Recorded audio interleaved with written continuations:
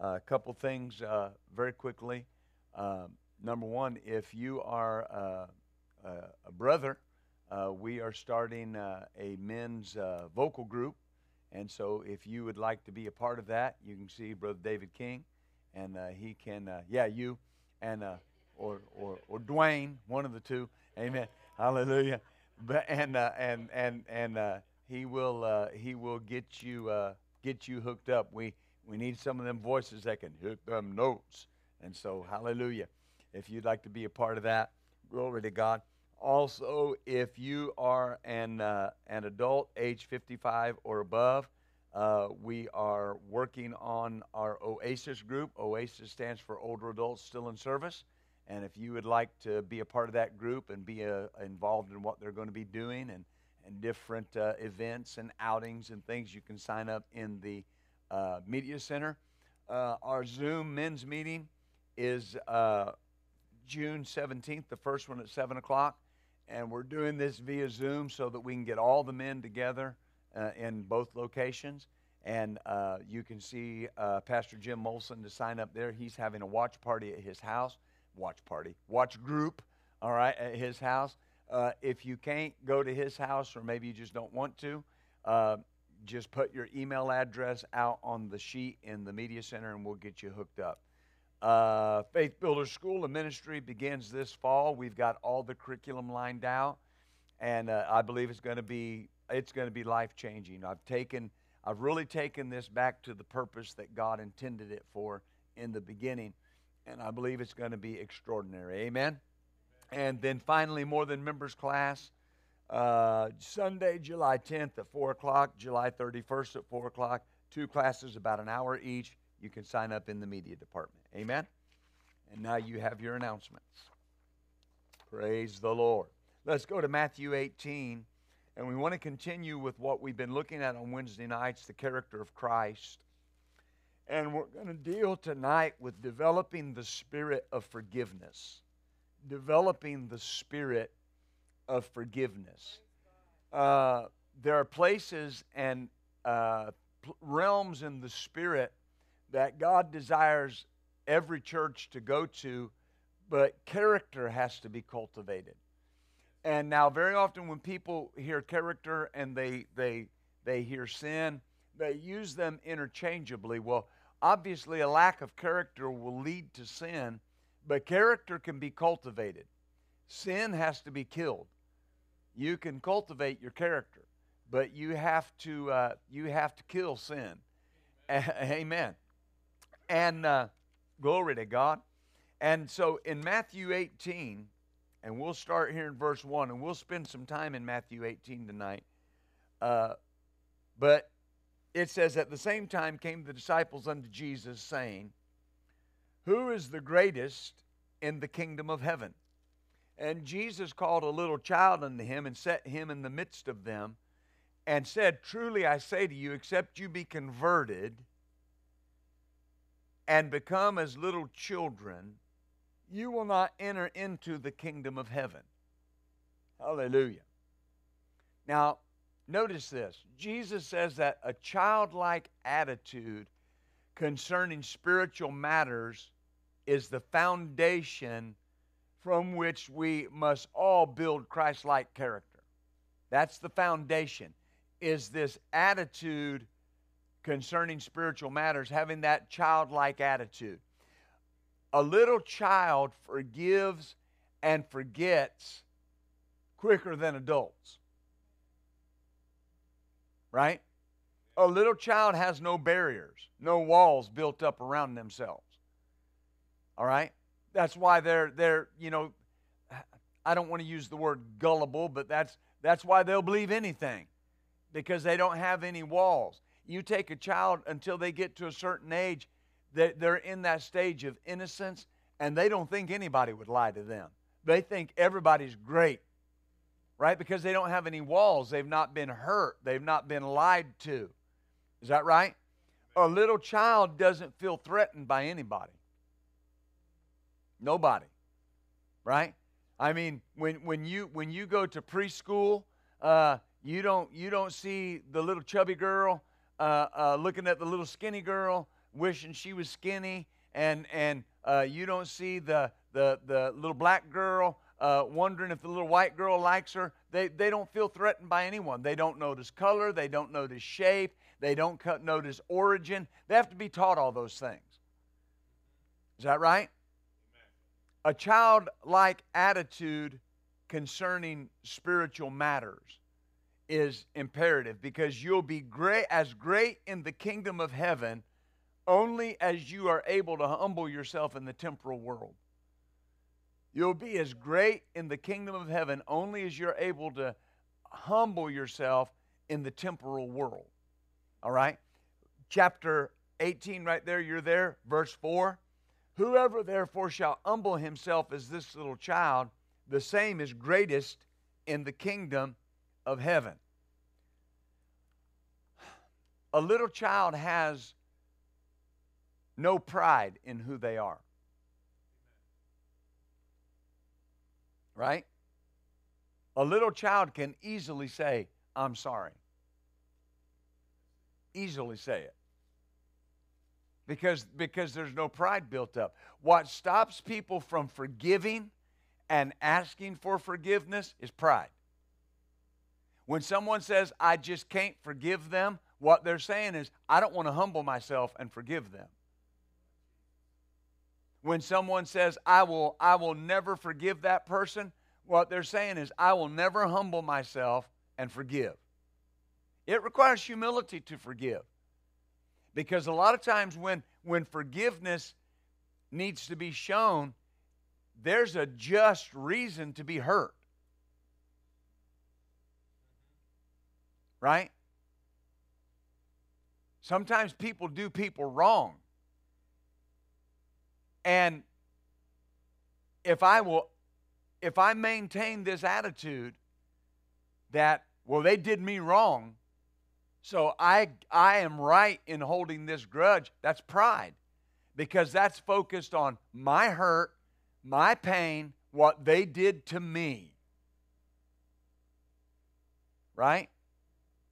And that's not how Jesus acted. If anybody had a right to hold on to a grudge, it was Jesus. Because he never did anything to anybody. He never hurt anybody. Jesus was perfect. He never hurt anybody's feelings. He was perfect. And yet he forgave, and did not forgive after praying about it all night. He forgave on the cross. When we came to him, he forgave us instantly, readily, quickly. Why? Because there's nothing in him that says there's something for me to merit by holding on to my hurt. Does that make sense? And a lot of times, people that won't forgive feel like they're making the person they won't forgive pay. But here's the problem. They're not even thinking about you. If they cared about you, they never would have hurt you. Right? If they cared about you, they never would have said what they said. They never would have done what they did. And isn't it interesting that the Bible says it's the person that won't forgive that stays in bondage? That's important. That's important. And so when somebody says, would you please forgive me, your response should readily and quickly be yes. Why? Because, well, I might have to do it by faith. Better to do it by faith than not do it at all. Because there are things that God wants to bring. See, this is about going to another level. It's not about how I feel or how you feel. It's about going to another level with God. It's about your walk with God being where God wants it to be. It's about whatever God's asked you to do, being in a position to be able to be used by God. And that means, Lord, whatever I've got to do to cultivate my character, count me in. Hallelujah. That's so important. I've had people before that were worried about what people thought, and I heard something one time that just liberated me, and it was simply this. You can't keep expecting something from somebody that doesn't care about you. The best thing to do is just forgive them. Well, they need to do this. They're not going to. Well, they need to see I'm right. They don't. So just forgive them. Not for not seeing that you're right. Forgive them for their attitude, right? Amen. When verse 5, notice here, it says, whoso shall receive one such little child in my name, receiveth me. When you receive a child of God, you're receiving Jesus. I've told my children's ministers in our churches for years that every Sunday you have Jesus in your church. Every Sunday, Jesus is there because we're receiving our little children. And Jesus said when you receive a child of God, you're receiving Jesus. See, a godly attitude doesn't ignore the small in the kingdom of God. A godly attitude doesn't ignore the small. There is no small in the kingdom of God. Everybody's important. Every person's important. There's nobody that it's okay to be offended at. There's nobody that it's okay for them to be offended. Because there's no small in the kingdom of God. It's offensive to God if we cause a child, either in the natural or in the spirit, to stumble. That's offensive to God. Right? Remember what Paul said? He said, if meat causes my brother to be offended, as long as the world stands, I will not eat meat. And he preceded that verse with all the reasons why he could eat meat. And then he said, but if it causes my brother to be offended, I'm not going to do it. Oh, hallelujah. Verse 6, whoso shall offend one of these little ones which believe in me, it were better for him that a millstone were hanged about his neck, and he were drowned into the depth of the sea.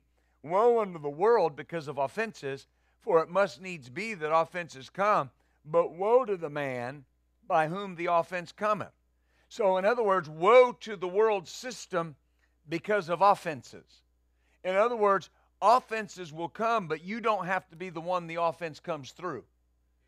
Paul said that he made up in his mind to have a conscience void of offense towards all men. I'm not going to be offended at anybody. Everybody persecuted Paul. The Jews persecuted him, the Greeks persecuted him, and the Christians were leery of him. And he said, I've just decided I'm not going to have offense towards any of you all. I've just made up my mind. I'm not going to, say that out loud. I have made up my mind. I will not be offended at anybody. Hallelujah. Yeah, but Pastor, it's not that easy. It's as easy as you make it. I've had people tell me, I just can't quit thinking that way. Yes, you can. Your mind is your mind. You can do whatever you want to do with your mind. According to Scripture. That's not according to Philip. That's according to Scripture. I choose rather not to be offended. When somebody says something to me and that offense starts, you know it started. You got that bad taste in your mouth. Right? You started to back up.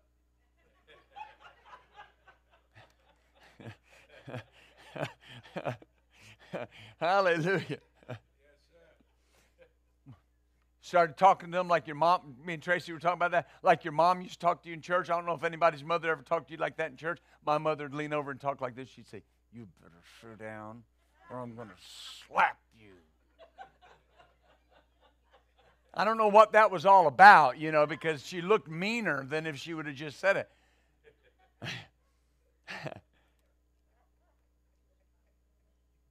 When you offend somebody and cause them to stumble or fall into sin, you're guilty. That's important. It's important not to get offended, but it's important not to be one who offends. Don't be offensive. I've had people that they were just brusque with people and just overbearing. Well, that's just my personality. You should change. Because it offends people. Well, they ought to grow up. So should you, and grow up and mature and quit being that way. Right? You know, I've done a lot of counseling in 24 full-time years of ministry, pastoring. I've done a lot of marital counseling. And I've yet to have a couple come in that said, you know, the whole problem here is me. Because if that was the case, we could fix that real quick. But you watch, they walk into counseling, they walk in separately, and they're glad that the chairs are far apart, right? And he sits there leaning up on his knees, and she sits over here like this, as far away from him as they can get. Well, you know, what's going on? Well, he's this, and he's that, and he's mean, and he won't, and he don't, and he doesn't, and he can't. Well, let me tell you about her. And you got two offended people trying to work out a marriage. Right? Somebody's got to humble themselves and say, I'm wrong. Right? Even if the other person was wrong, if they're not mature enough to say, I was wrong, you take the low place. Amen. Well, I couldn't go ask them to forgive me, then they'll think they're right. So what? See, that's pride. You don't want them to think they're right. This isn't about right and wrong. This is about going where God wants us to be. Right? I've counseled marriages and I've told them, look, if you don't fix this, you're going to wind up in divorce court. And you will then blame everybody but yourself.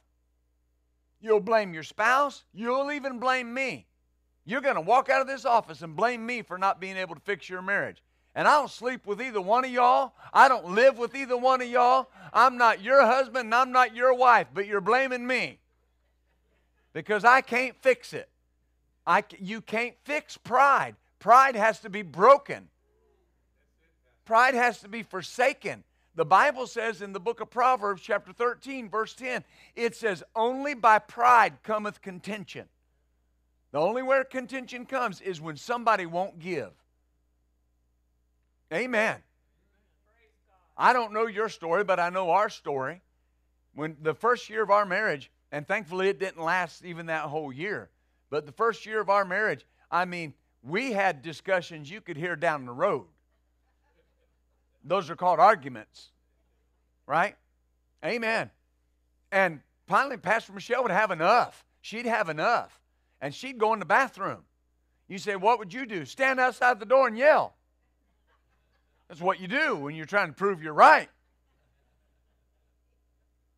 Now, I know nobody's ever done anything like that.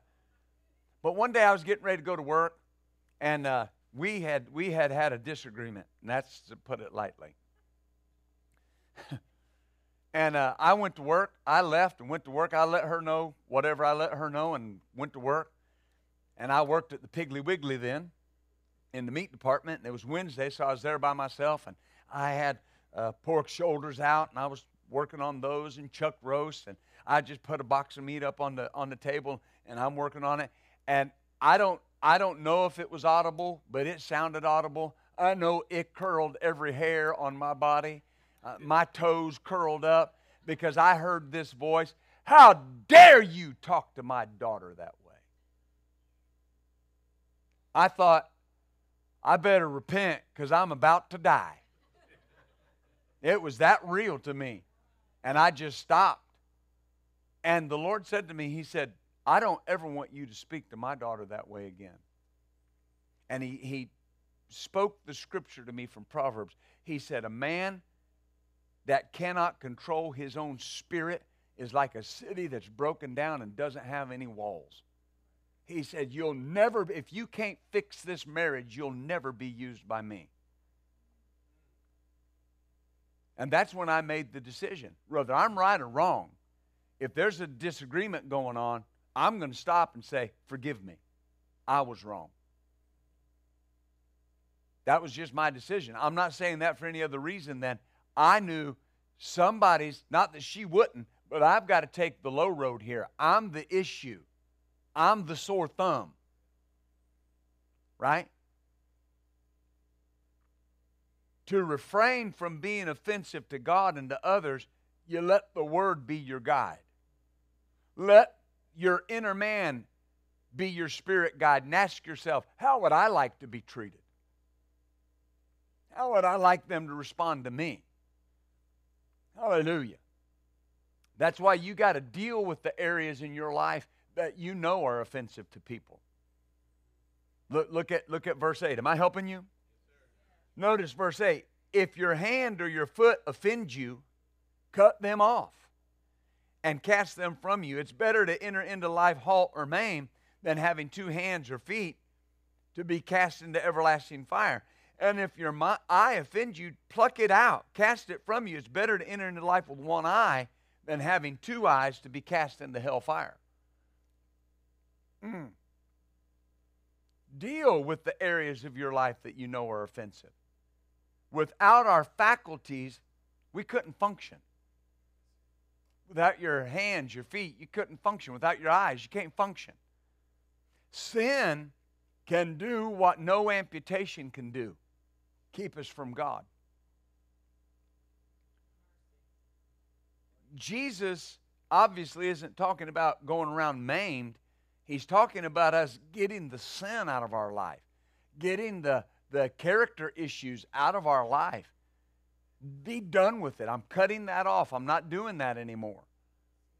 Amen. It's better to correct ourselves and get the sin or the offense out of our lives than to be separated from God. It's better to humble myself and get rid of that than to be limited in what God can do through me or for me. Everybody in the body of Christ has angels representing us before the throne of God. And notice here in verse 10, he said, take heed that you despise not one of these little ones, for I say to you that in heaven their angels do always behold the face of my Father which is in heaven. The Wuest Bible says, do not begin to underestimate the value of these little ones. Amen. What does that mean? Don't underestimate the value of your brother or sister. They are so valuable to God that they have an angel in His presence. Amen. This is important. As we build the character of Christ in our lives, we'll be quick to forgive and quick to ask forgiveness. Amen. Verse 11, the Son of Man is come to save that which was lost. How do you think? If a man has 100 sheep and one of them goes astray, does he not leave the 99 and go into the mountains and seek that which is lost? And if he find it, he will rejoice more of that sheep than the 99 which went astray. Even so, it's not the will of your Father which is in heaven. Glory to God. It's not the will of your Father which is in heaven that one of these little ones perish. It's not the will of the Father for even one of His little ones to be lost. It's not God's will that anybody, any of your brothers, any of your sisters be lost. Every single person is important to God, so every single person is important to us. Is that right? Say it out loud. Every person is important to me. See, that's the family. We're the family of God. We're the Faith Builders family. Everybody's important. Everybody's important in your family. Every son, every daughter, every husband, wife, brother, sister, they're all important. Amen. Hallelujah. I have a responsibility in developing the character of Christ to watch for that lost sheep that has gone astray. I have a responsibility. in developing the character of Christ to watch for that lost sheep that's gone astray. There are no people that it's okay for them to go astray, that we don't talk to, that we don't encourage, that we don't reprimand, that we don't. Now, maybe you may not reprimand them, but I'm saying if the pastor sees it, there might be a reprimand. Look, you need to change that. Amen. Hallelujah. God has a plan to handle offenses in the body of Christ. Notice here in verse 15. Moreover, if your brother trespass against you, go and tell him his fault between you and him alone. If he hears you, you've gained your brother. If he won't hear, take one or two more, that in the mouth of two or three witnesses every word may be established. And if he neglect to hear them, tell the church. But if he neglect to hear the church, let him be unto you as a heathen man and a publican. Now notice, this person is a brother that has trespassed against you, or missed the mark, or sinned against you, or offended you. Is that right? Notice the first step. Tell him his fault alone. Is that right? Now what Jesus said? Communicate with the person who offended you. This is the greatest test of perfected love. The confrontation should be mild and covered in love. Because you're not doing it because they offended you. You're doing it because you love them.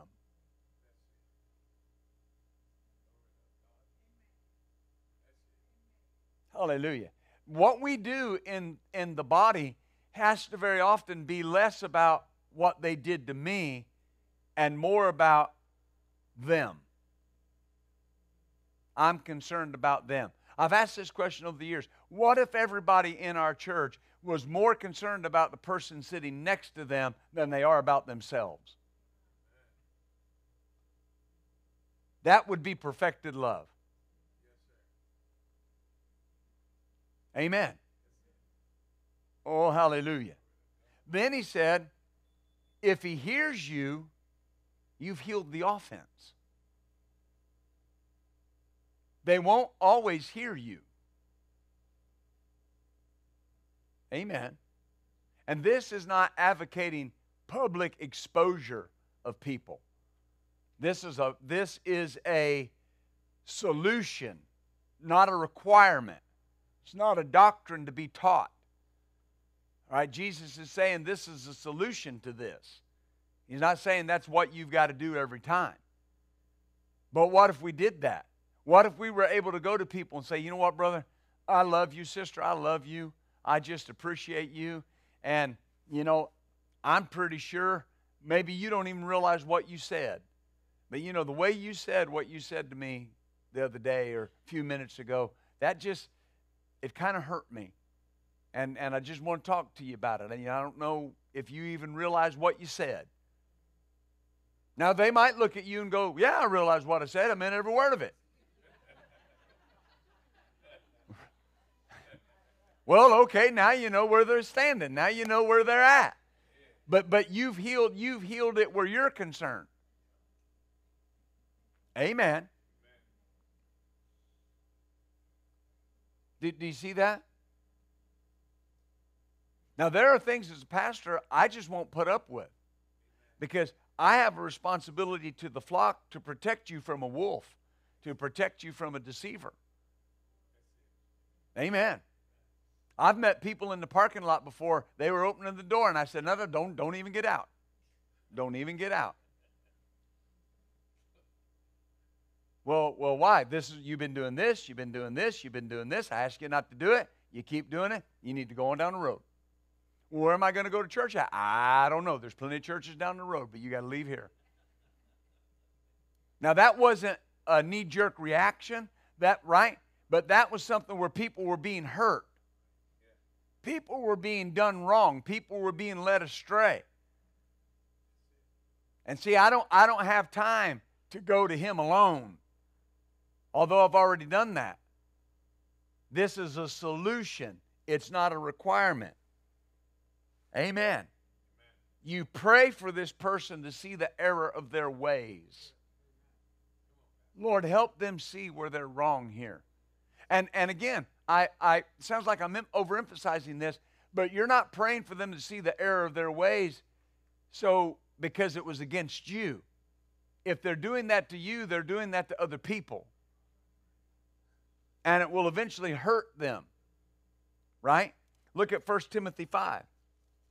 We're still talking about the solution.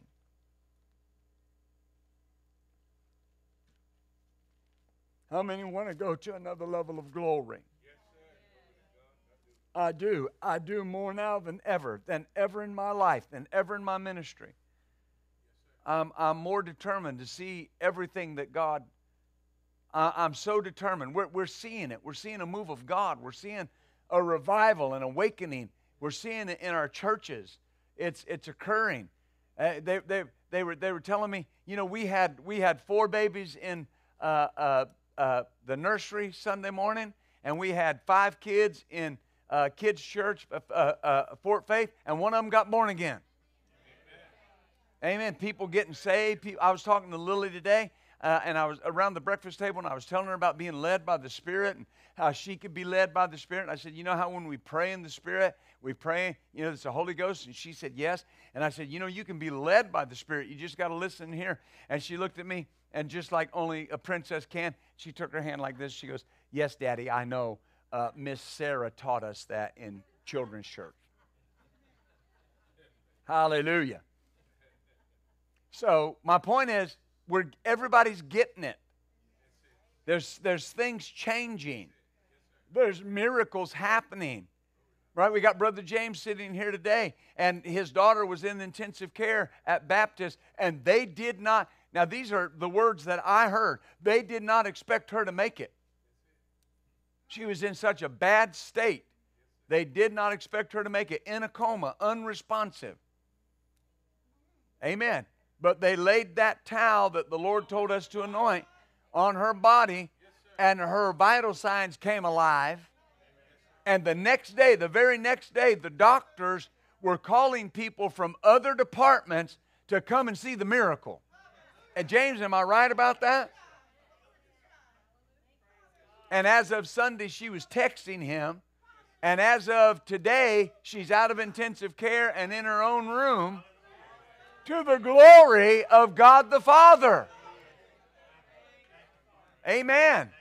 Hallelujah. This is a house of healing, a house of miracles, a house of love.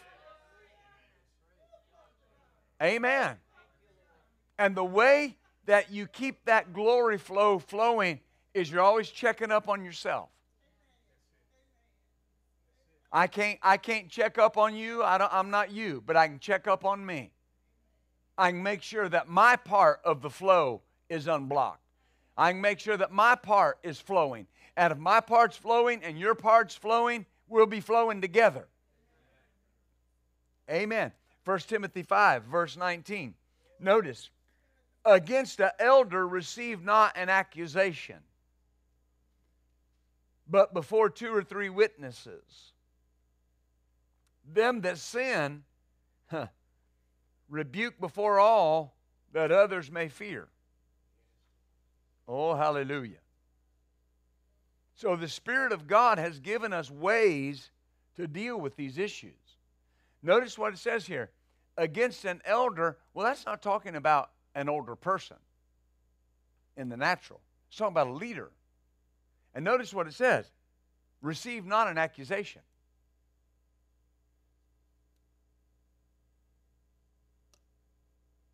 It needs to be in a certain setting. Not in a setting of condemnation, in a setting of care and concern. Listen, my daddy used to say this. He'd say, there are preachers so crooked that when they die, they're going to screw them in the ground. All right, so there are people out there, ministers, leaders that aren't doing right. But here's what I want you to understand.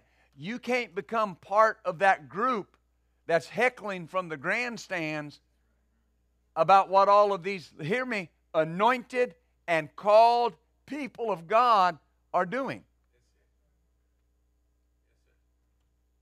It's important. I'm not participating in their sin.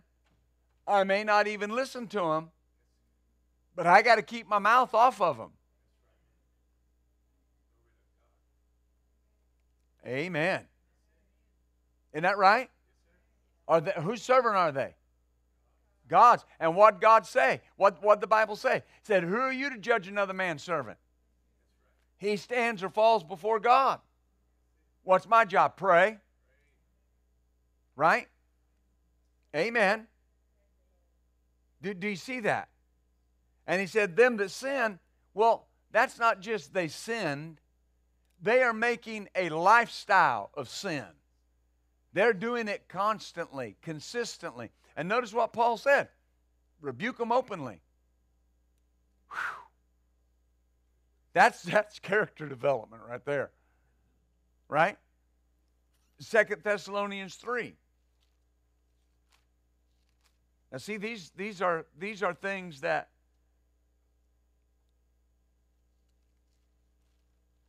the Holy Spirit gives us to deal with things. 2 Thessalonians 3:14. If any man obey not our word by this epistle, note that man have no company with him, that he may be ashamed. Count him not as an enemy, but admonish him as a brother. Well, he's talking about people that are walking disorderly, people that are busybodies, gossips, people that won't work, spend all their day talking about other people. And notice, he said if they won't listen, what did he say? Separate yourself from them. Is that what he said? But don't count him as an enemy. That's a test of perfected love. I can separate from you and still love you. You're not my enemy. Right? That's how the world functions. That's not how we're supposed to function. The world just cuts ties and they're done. That's not us. You see what I'm saying? I don't necessarily sit around and just let people do whatever they want, but I can't just quit loving them. Amen. There are two reasons we should separate ourselves from someone who willfully walks in disobedience. Look here in 1 Corinthians 5. Am I helping you at all? Because we're going to another level. Yes, sir. Thank you, Lord. 1 Corinthians 5:11.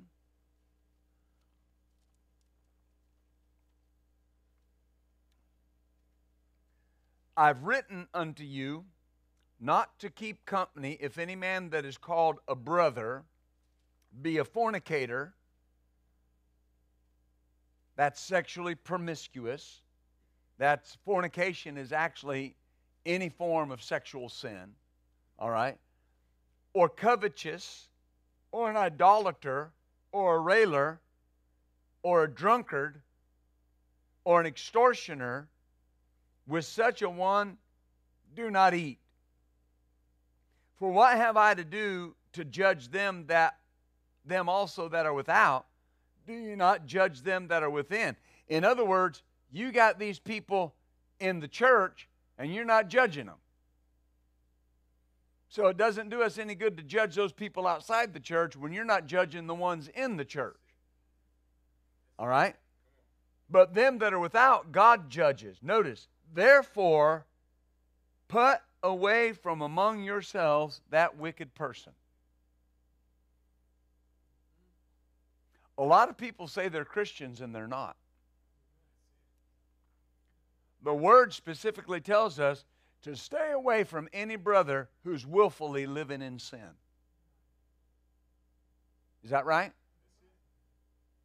I've had to tell people before, look, brother, your lifestyle just is not compatible with friendship. Just not. Well, Jesus was a friend of sinners. Listen, Jesus was a physician to the sinner. Jesus didn't go sit in the bar. They came out of the bar and came sat with Jesus. This is important. Because the Word tells us to stay away from any brother that's willfully living in sin. And you can change, but as long as you keep doing that, you and I can't be buddies. Oh, them fishing trips, they're over. We're not going to go hang out, right? Because this is a character issue, right? I mean, you see what I'm saying? If you don't, my daddy used to say, if you don't want to get shot by the farmer, don't be running with egg-sucking dogs. Right? If you don't want to get in trouble, if you don't want your witness hindered, if you don't want to be tempted with things you should never be tempted with, you got to put it away. There are relationships that you just can't have. There are family members that my wife and I just can't be around regularly because their lifestyle is not conducive to living as a Christian. Yeah, but they're family. Listen, there are things that are more important. This is important. I'm not talking about somebody that's lukewarm and a little cool. I'm talking about there are people that just don't want to live right. Hallelujah. And Paul said, don't even eat with them. Is that what he said?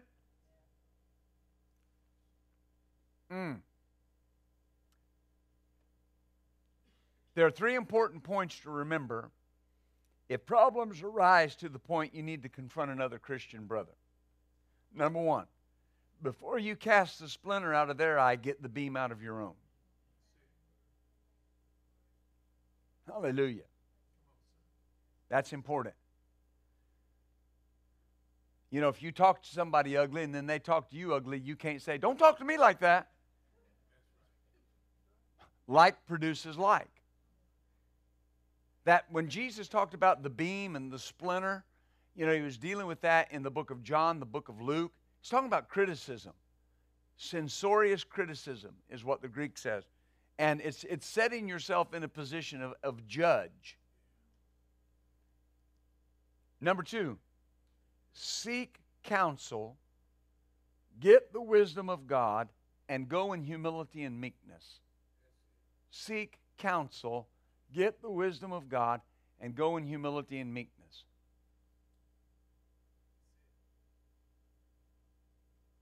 I remember one time I was out mowing my yard, and I was going to meet with a certain person. Is actually a minister, and I knew that I knew in the spirit that they were thinking about walking away from God.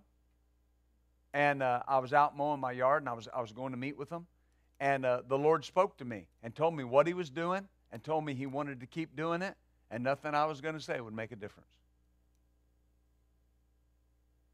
And sure enough, I went to lunch and met with him and talked to him, and he told me what he was doing. He was okay with it, and he wasn't going to change.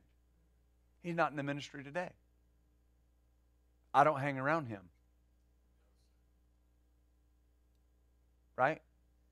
Because I just can't. But here's the thing. I love him. And if he was here tonight, I'd minister to him and help him. Help him get back where he could be with God. Right? But it's in humility and meekness. Number 3, godly character that walks in forgiveness will seldom ever take notice of wrongs done to them. Godly character that walks in forgiveness will seldom ever take notice of wrongs done to them. That's when you know you're developing the character of Christ. godly character that walks in forgiveness will seldom ever take notice of the wrongs done to them. Forgiveness becomes something that's just immediate.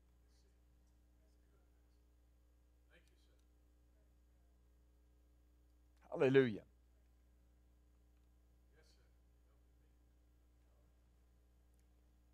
In Matthew 18, we're almost done. In Matthew 18, agreement in the spirit of agape love will bring the spirit of restoration. Matthew 18, verse 18. Truly I say to you, what you bind on earth will be bound in heaven. What you loose on earth will be loosed in heaven. Again, I say to you that if two of you shall agree on earth as touching anything, they will ask, it will be done for them of my Father which is in heaven. There is power that abides in the person that will walk in love. There's power there. And when I agree in the spirit of agape love, it'll bring restoration. But I've got to do that with a heart of meekness and a heart of love and a heart of humility. Very often people want that person to correct something because they think it needs to be corrected. Well, again, it's not about what I think. It's the love. I want you to change for you. Right? We're to live a life of constant forgiveness. Notice verse 21 of chapter 18. Peter came to him and said, Lord, how often shall my brother sin against me and I forgive him? Till 7 times? Now what he's really asking is, how many times do I have to do this before I'm able to say, I don't forgive you? 7 times? Right? Notice Jesus. I say unto you, not unto you 7 times, but 70 times 7. And very often people put an emphasis on 490 times, but Jesus wasn't putting a number on the times that we are to forgive. He's saying, you forgive as many times as he sins against you. Right? You forgive as many times as he sins against you. Now hear me again when I say this. That doesn't mean if somebody's been doing you wrong and walking all over you and right? We've all had those kind of people in our lives. That doesn't mean you open your house back to them. Right? That doesn't mean you start giving them money again. You forgive them. I can forgive you and say, you got to stay outside. I mean, I forgive you. Well, if you love me, give me some money. No, I forgive you, but you're not getting none of my money. Amen. Because forgiveness is here. And I can forgive you and not allow you. One lady said it this way, I forgive you, but I'm not going to let you kill me. So Jesus is not talking about forgiveness in the sense of then just let the person do whatever they want. I forgive you as many times as you sin against me. The spirit of forgiveness is the Spirit of God. That is the Spirit of God. We're to forgive everybody, not just those that are easy to forgive. Well, they knew what they were doing was going to hurt me. Oh, of course they did, or they wouldn't have done it. But Jesus said, if you just forgive those that are easy to forgive, what have you done? He said, even the world does that. What we have, this love of God we have on the inside of us, it's tough stuff. It will forgive the unforgivable. It will love the unlovable. Right? It'll stand out and do right to the person that's never done anything but wrong to you. Hallelujah. I've had people say, well, you don't know what they did to me. But Jesus does, and he still told you to forgive them. So it doesn't matter if I know or not. I've had people tell me, there's no way you can live life without being anxious. Well, Jesus said you could. Yeah, but you don't know what I'm going through. It wouldn't matter if I did know what you were going through. It doesn't change what Jesus said. See, ever how bad the offense may be, it doesn't change what Jesus said. I'm to forgive them as many times as they ask me. See, you'll go to another level. You'll go to another place of glory. You'll go to another place where the enemy doesn't have access to you. Yes, sir. Amen. Glory to God. Look at verse 20. Matthew 6:12. We're almost done. Notice in what we call the Lord's Prayer, he says, forgive us our debts as we forgive our debtors. Forgive us as we forgive. If we forgive, God will forgive. Now, in Matthew 18, verse 24, and I'm not going to go through all of this. I'll paraphrase much of it so we can get through this tonight in our hour of power. This is the parable of the wicked servant, and he owed his master $10 million. Well, you know, $10 million, even in the day and age we live in, it's not quite as big as it once was, but still $10 million is still take you a period of time to pay it back. In this day and age, this is $10 million our money. In this day and age, this was a life sentence. He never could have paid that back. Right? And he said, throw him in prison. And the man fell on his feet, on his knees, and began to beg him. He said, bear with me, be patient, I'll pay you all of it. Right? And verse 27, the Lord of that servant was moved with compassion, loosed him, and forgave the debt. Forgive me. And in one moment, he was $10 million in debt, and the next moment, he forgave $10 million worth of debt. Right? It says that same servant went out. That servant that had just been forgiven $10 million worth of debt. That same servant went out and found a fellow servant that owed him 100 pence, $20. And said, pay me what you owe me. Not only to tell him that, he took him by the throat. One translation says he went to strangling him. I mean, he didn't even say hi. He just walked up and went to choking him. Pay me what you owe me. Right? And notice the words. Now, notice this. Notice the words in verse 26. The servant that owed $10 million said, have patience with me and I'll pay all. Verse 29, $20 man. Have patience with me and I'll pay all. Same words. Same words. That man had just been forgiven $10 million. Now he's choking the man that owes him 20. And the man says the same thing. And notice what he said. He would not. It was an act of his will. I won't. Had him cast in prison. And notice something. Verse 34, they went and told the Lord that had forgiven him that $10 million. Verse 33, should you not also have had compassion on your fellow servant, even as I had pity on you? Every person under the sound of my voice was under an inescapable debt of sin. You couldn't save yourself. Everybody under the sound of my voice was on our way to hell. There was nothing we could do to save ourselves. There was no way out. And we came and fell at the feet of our Lord Jesus Christ, and frankly, He forgave our debt.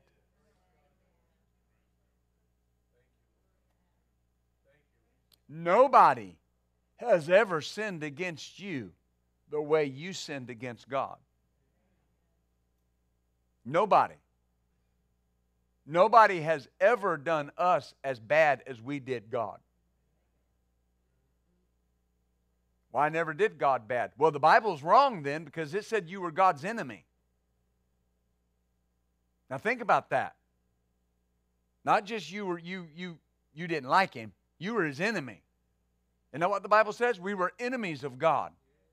Whew. But we've been reconciled freely.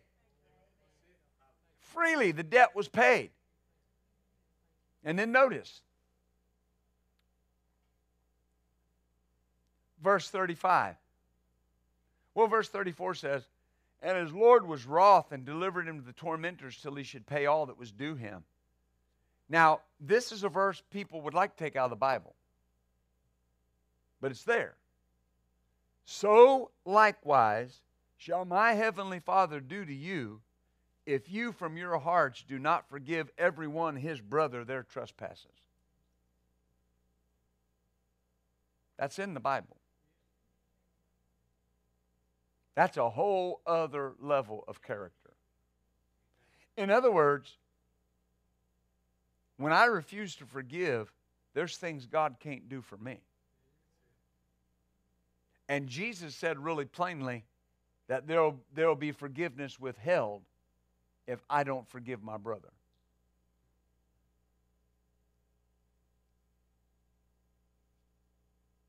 Isn't that right? So my character says, okay, you asked me to forgive you? Done. Done. I had somebody in this church come to me and ask me, he said, Pastor Steele, I need you to forgive me. I said, done. They said, well, don't you want to know? I said, I don't need to know. You asked me to forgive you, it's done.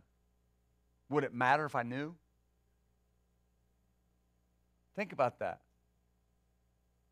I've had people come up to me and say, I need you to forgive me because I don't really like you. Okay. Done. Hallelujah. But my point is, and we'll wrap this up with this, is notice how quickly this is. I'm just going to forgive you. Because going to that place of character, pleasing my Father, is more important than getting my way. And every time I want to nurse a hurt or nurse unforgiveness or rehearse it, I'm putting myself in the position of first. That's vital. Amen? Say it out loud. Father, I choose to forgive. I choose to not be offended. I choose to walk in love.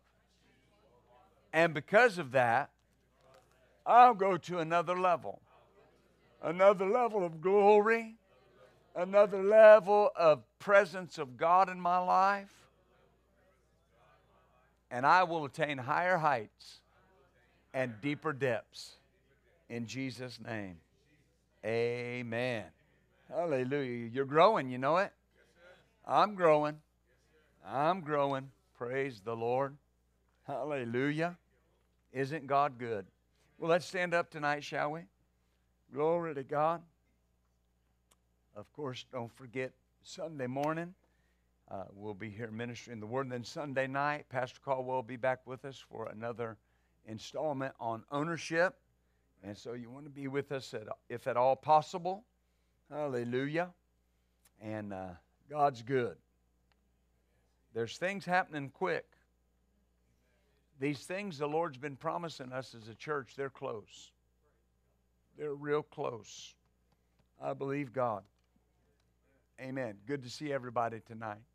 You're a blessing. Let's say this together, shall we? The vision of this church is to build people's faith and frame their world by the Word of God. You and I will always be world changers. God bless you. What's that? Thank you for joining us for this message. We would love to hear from you. If you have a prayer request or want to share how this message has helped you, send us an email at main@buildfaith.net. This message and many more materials are available to you free of charge, can be found at buildfaith.net or at any of our location media stores. As always, keep the switch of faith turned on and build your faith and frame your world by the Word of God.